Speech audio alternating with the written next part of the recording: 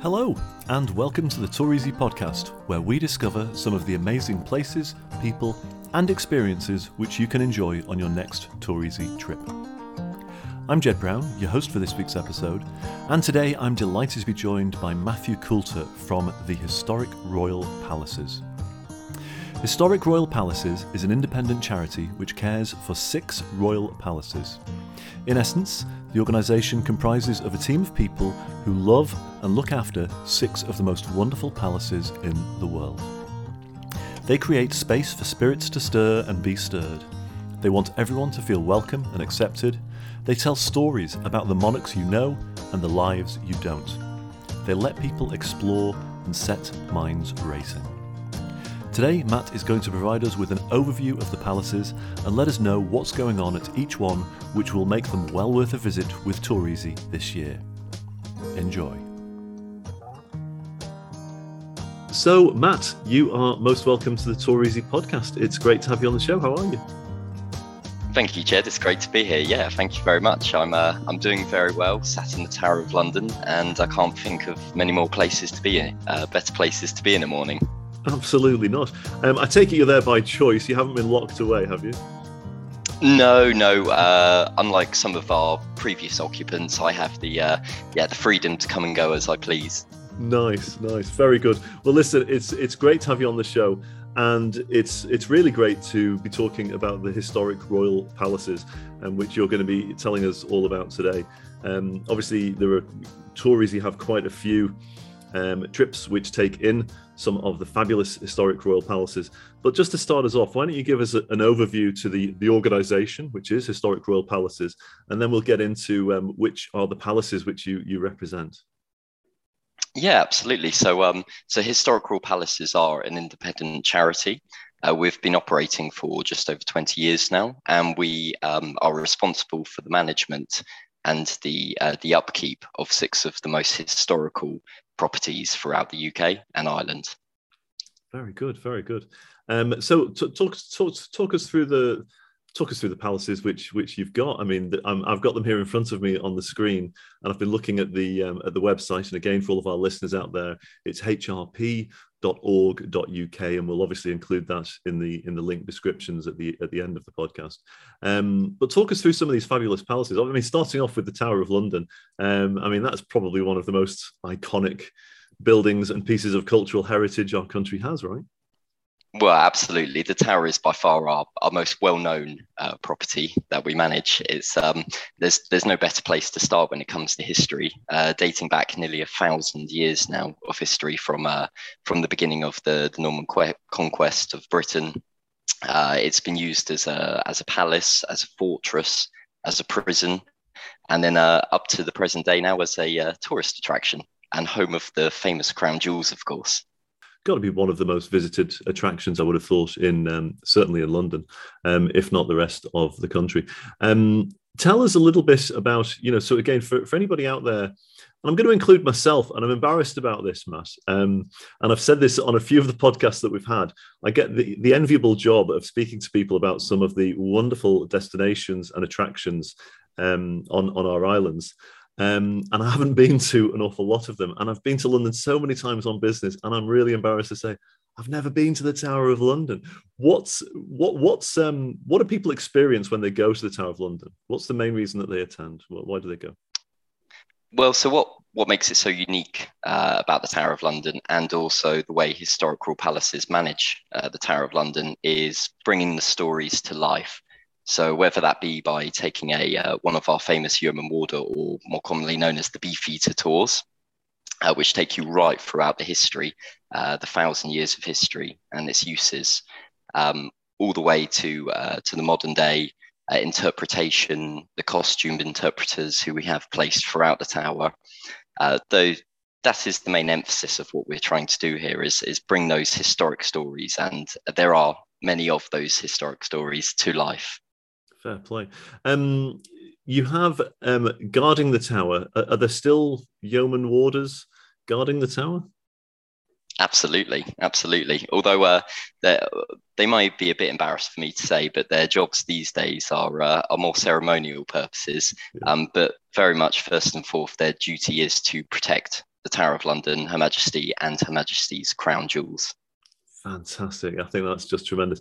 And just before we leave the Tower of London, tell us a little bit, again, for anybody out there that isn't familiar with the story of the ravens at the Tower of London. Tell us a little bit about why are ravens significant for the Tower of London? Well, so the legend has it that should the ravens ever leave the tower, then the kingdom will fall. No one really knows exactly where this legend comes from, but they believe it dates back to the time of around George I, mm-hmm. who we believe was trying to or being persuaded to get rid of the ravens from the tower. And thankfully for us and for our visitors, he was persuaded otherwise. Very good. So you still have ravens at the tower today? We do. I can't remember the exact number of them. I'm sure Raven Master Chris Scaife would be scathing at me for not remembering the number, but they very much still frequent the tower and they are free to roam around. So if you are visiting, be careful of your fish and chips. Yeah, fair play, absolutely. We move then on to Hampton Court Palace. Again, tell us a little bit about Hampton Court Palace. Again, I'm familiar with Hampton Court Palace, although I have never visited myself. Tell us about, give us an overview to Hampton Court Palace, and then tell us what, again, what there is there for people to experience. Yeah, so Hampton Court is most famous for its most famous resident, which was Henry VIII. He inherited the building, with quotation marks over it, as he more so took it by force from Cardinal Wolsey. That was his way, wasn't it? It will, very much so. It'd take a brave man or woman to stand in his way. Absolutely. But so after taking the palace, he took it for a series of renovations and really created his pleasure palace, as he referred to it. So this is where he would come to go hunting, to go fishing, and also just to enjoy the splendors of life, including jousting, which we do still try to recreate to this day at the palace. So what we have now is two palaces in one, effectively. So we have the very original Tudor side of the building, complete with the original Tudor kitchens. And then on the other side of the building, we have the Georgian period, which was renovated by Queen Mary and King William of Orange. They took on a series of renovations to try and convert the whole palace into a new modern European style palace. Now, fortunately for us, William died and it left us with the two palaces in one, which we have today. That's incredible. And of course, apart from the sort of the two palaces in one, with all of, I'm sure there's an awful lot of artwork in there, which is must be out of this world and very, very ancient as well. But there's also a great sort of garden area around as well, huge expansive gardens around the palace as well, right? We do. We're very proud of our gardens. We have over 50 acres of gardens throughout the property, from the Royal Privy Garden to even the ancient maze, which is the oldest hedge maze in the world. Tremendous. And visitors are allowed into the maze if they can find their way out. They're allowed in. They're sometimes not allowed out, but that's more by choice. Tremendous. Then we move on to the next palace that you look after is Kensington Palace. Again, tell us a little bit about Kensington Palace. Yeah, so Kensington Palace is still well known today for still being a royal residence. And we managed the older estate rooms, which were famous for being the childhood home of Queen Victoria. And it's a fantastic space that we can use to bring history to life through our exhibitions, which we'll touch more on in a bit. But Kensington Palace has that royal connection. The visitors feel that recent history as well as the ancient one as well, whether that be the newly appointed statue of Princess Diana, which is located around where she used to go rollerblading, even around the gardens there. Lovely. So it's a real sort of bridge between old and new, really, I suppose, Kensington Palace. It is indeed, and that's something we certainly try to replicate as well. The relationship between the past and present through our exhibitions. Fabulous, fabulous.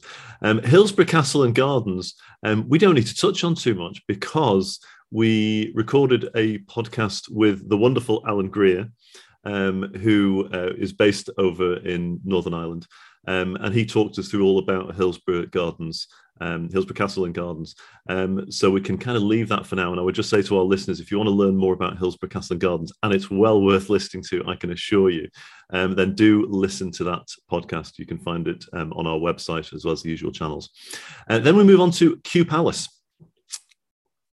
Tell us about Kew Palace. It's Kew Palace is a fascinating, intimate palace located within Kew Gardens.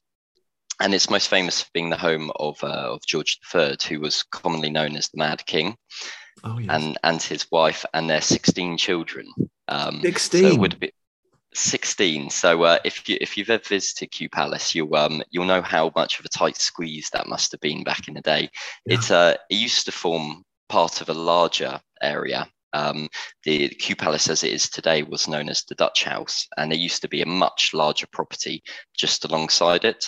That wasn't liked as much, so King George III decided to frequent the Dutch House, and it very much is, as it was then today, a very intimate. You can really see into the mind of the one who was commonly known as the Mad King. Yeah, it's very different. I'm looking at it on the website. It's a very different looking palace to all of the others. And when you say it was known as the Dutch Palace or the Dutch House, I kind of get that because it does look like those terraced, tall houses that you have in that you can see in Amsterdam, and certainly in old Amsterdam. It does have that look about it very much, but certainly very different from the other palaces. Indeed, yeah. I think the salmony orange color as well probably hints towards the name. Yeah, absolutely tremendous. So that's the palaces that you guys look after as part of the charity. Now, obviously, we're coming off the back of a very hard 2 years for everybody, and I'm sure it's been tough for you guys as well. And it's interesting. We always talk about the effect of tourism. Not only on the tourists, because we all love to travel and explore these destinations, but it's really hard in terms of tourism can protect and preserve cultural heritage, the tourism money. And that must have been quite hard for historic royal palaces over the past 2 years. How has that affected you, actually, just while we're on that? Greatly so. Much of the income that we receive in order to renovate and upkeep these famous old buildings, which I'm sure you can imagine there's a lot of upkeep when it comes to managing 500, 600, 7-year-old properties. So as soon as we lost that visitor revenue, it did mean that tough decisions had to be made across the palaces.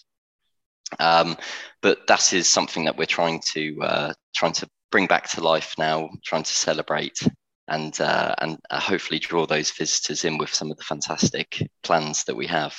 Yeah, and let's get onto those now. So obviously, all of your palaces are going to be open for the public this year at different times, and you've got a lot of activities going on at each of the palaces.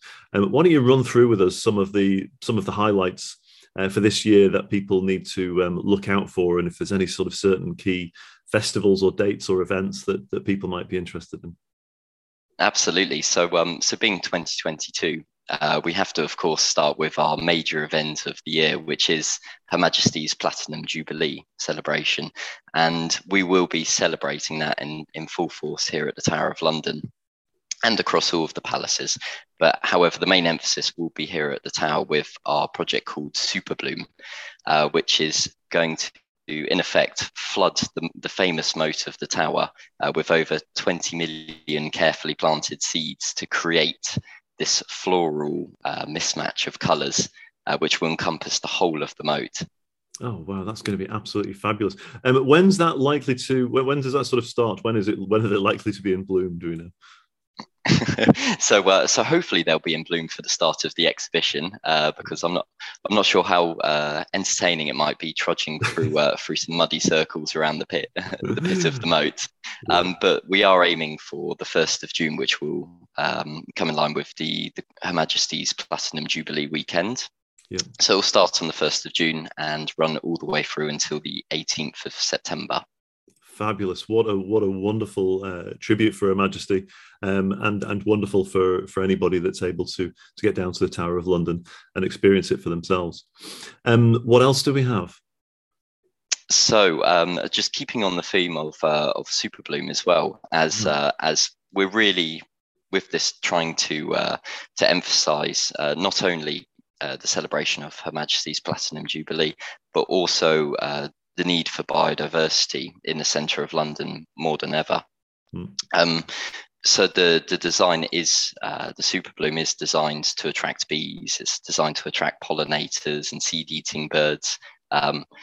Not too different from the food-stealing ravens, although hopefully a bit better for the environment.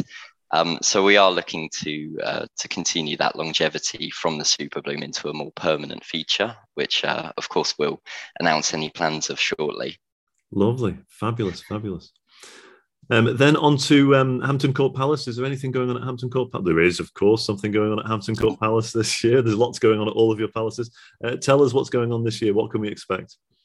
Yeah, there's always something going on at Hampton Court Palace, whether that's jousts or Tudor feasts or anything historically accurate. Then, but one of the big events we have this year, it's actually its second running, is our Tulip Festival. So it's coming up very soon, actually, on the 15th of April, and it will run through to the 2nd of May. And this is really fitting for Hampton Court Palace, as the palace itself has always had a very strong relationship with tulips. Queen Mary II and King William, who we've already touched upon, they were very keen horticulturalists and actually developed the tulips within the gardens of the palace. So we're very much continuing with that theme. The gardeners have been busy planting over 110,000 bulbs throughout the palace and the gardens, and we'll arrange those into displays in the courtyards, in the fountain courtyard, and all throughout the gardens. Oh, that sounds absolutely wonderful. It'll be a real festival of colour, I'm quite sure. So that's running the April the 15th, roughly until May the 2nd. So quite a short window. So again, would encourage everybody to get booked up and to get down there to see that. I see that you've also got an Easter Lint Gold Bunny Hunt on April the 2nd to April the 18th, which just caught my fancy because I'm a big chocolate fan. Aren't we all? Yeah, it's something that we operate annually now across the palaces. So yeah, definitely want to bring if it's families with kids looking to keep them happy, that's definitely one to look out for. Fabulous. And then you can also see here Platinum Jubilee blooms from June the 1st, roughly till September as well. Yes, so similar to the Super Bloom, although downscaled slightly, we will have floral displays and tributes, carefully as well designed to fit in with the nature and biodiversity of each unique location. So we'll be having that across all of the palaces throughout the summer. Fabulous. On to Kensington Palace, something which caught my eye, and I didn't get a chance to read up on it, but that's why we have you here, so you can tell us all about it. Life Through a Royal Lens, March the 4th to October the 30th. Tell us, what's that about? So Life Through a Royal Lens is really going to explore the British royal family's enduring relationship with the camera. Mm-hmm. So how it was really pioneered by Queen Victoria and Prince Albert. He was incredibly enthusiastic for modern technology and photography, and how they could really use that to portray their image to the public. Mm-hmm. So the display will go into great detail, actually, with artifacts such as Queen Victoria's negatives, her own private negative of Prince Albert, which she used to carry around with her, all the way through to the more adventurous and liberal Anthony Armstrong-Jones and his photography with Princess Margaret, including that famous one which people know of Princess Margaret sat in the bathtub with her tiara on, and then all the way through to the modern day royals and how they've taken photography, continuing with the theme of you will see that lineage throughout the whole display from past to present. However, you also see how the modern day royals have taken that to a next level with using Instagram and Snapchat and other modern technologies.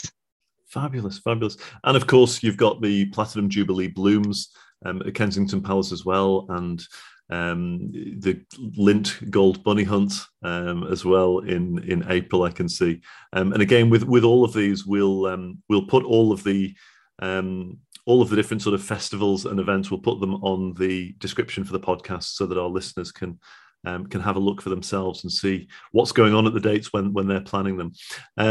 But before we wrap up on this, at Kew Palace, there's the opportunity to climb the 18th century Great Pagoda from April the 1st to September the 25th. Tell us a little bit about the Great Pagoda and what's the climb like? Well, I wouldn't advise it on a full stomach, that's for sure. Right, really?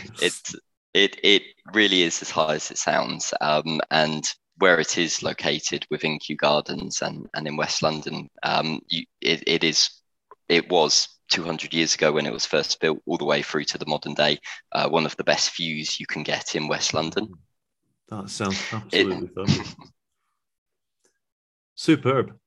So that's a little bit about what's going on at the palaces.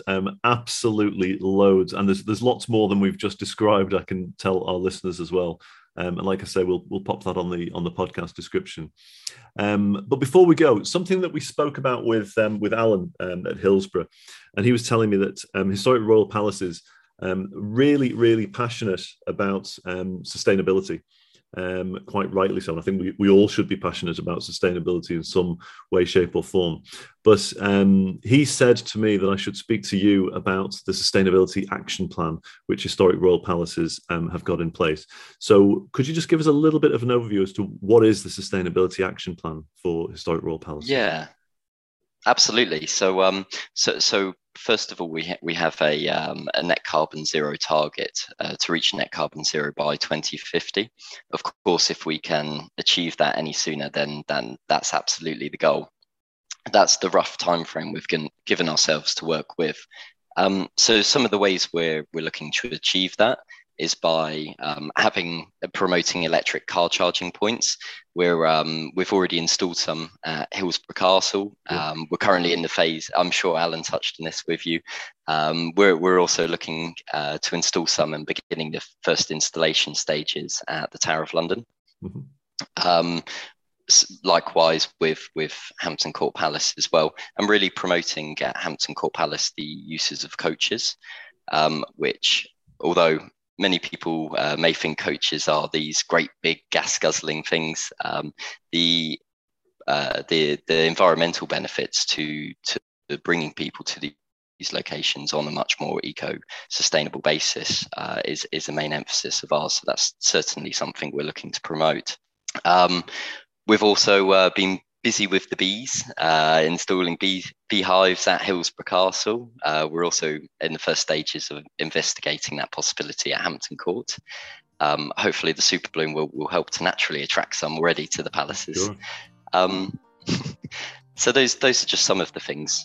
There's a great big long list of things I could rattle off, but of course the journey starts now, and we're always looking to incrementally increase our efforts. Yeah, I think it's true of everybody. Certainly, here at Toureasy, obviously we're the UK's first carbon neutral coach holiday company, which we're really proud of, and obviously sustainability is one of our pillars, I suppose, apart from anything else. So it's hugely important for us, and it's wonderful to have partners in destinations and attractions like Historic Royal Palaces who are equally as passionate about sustainability. So I think that's absolutely wonderful. Matt, we are approaching the end of our short podcast to give people an introduction to historic royal palaces.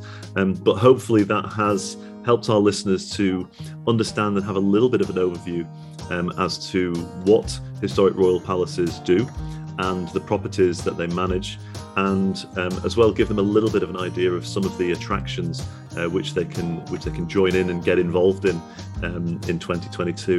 But I just want to thank you so much for taking the time to speak with us on the Tour Easy podcast. It's been absolutely fascinating, and I would urge all of our listeners out there to go to hrp.org.uk and find out a little bit more for themselves, and then of course book to come away with Tour Easy and do it all the responsible and sustainable way. It's been an absolute pleasure. Thank you so much, Jed. Thanks a million, Matt. Take good care. So there you have it. Huge thanks again to Matt for sharing his passion and knowledge of these fabulous palaces with us today. And if you'd like to experience any of the palaces featured today for yourself this year, visit toureasy.co.uk, where you'll find a huge variety of wonderful tours which will be sure to ignite your wanderlust. We're working hard at developing many more new tours around the UK and Ireland, and if you'd like to be kept informed as to our latest departures, then please do sign up to receive our updates on toureasy.co.uk. And don't forget to follow us on Facebook and Instagram too. But that's our show for today. Thanks so much for your company this week, and we look forward to seeing you on your next trip with Tour Easy, the UK's first carbon neutral coach holiday company where your travel never costs the earth.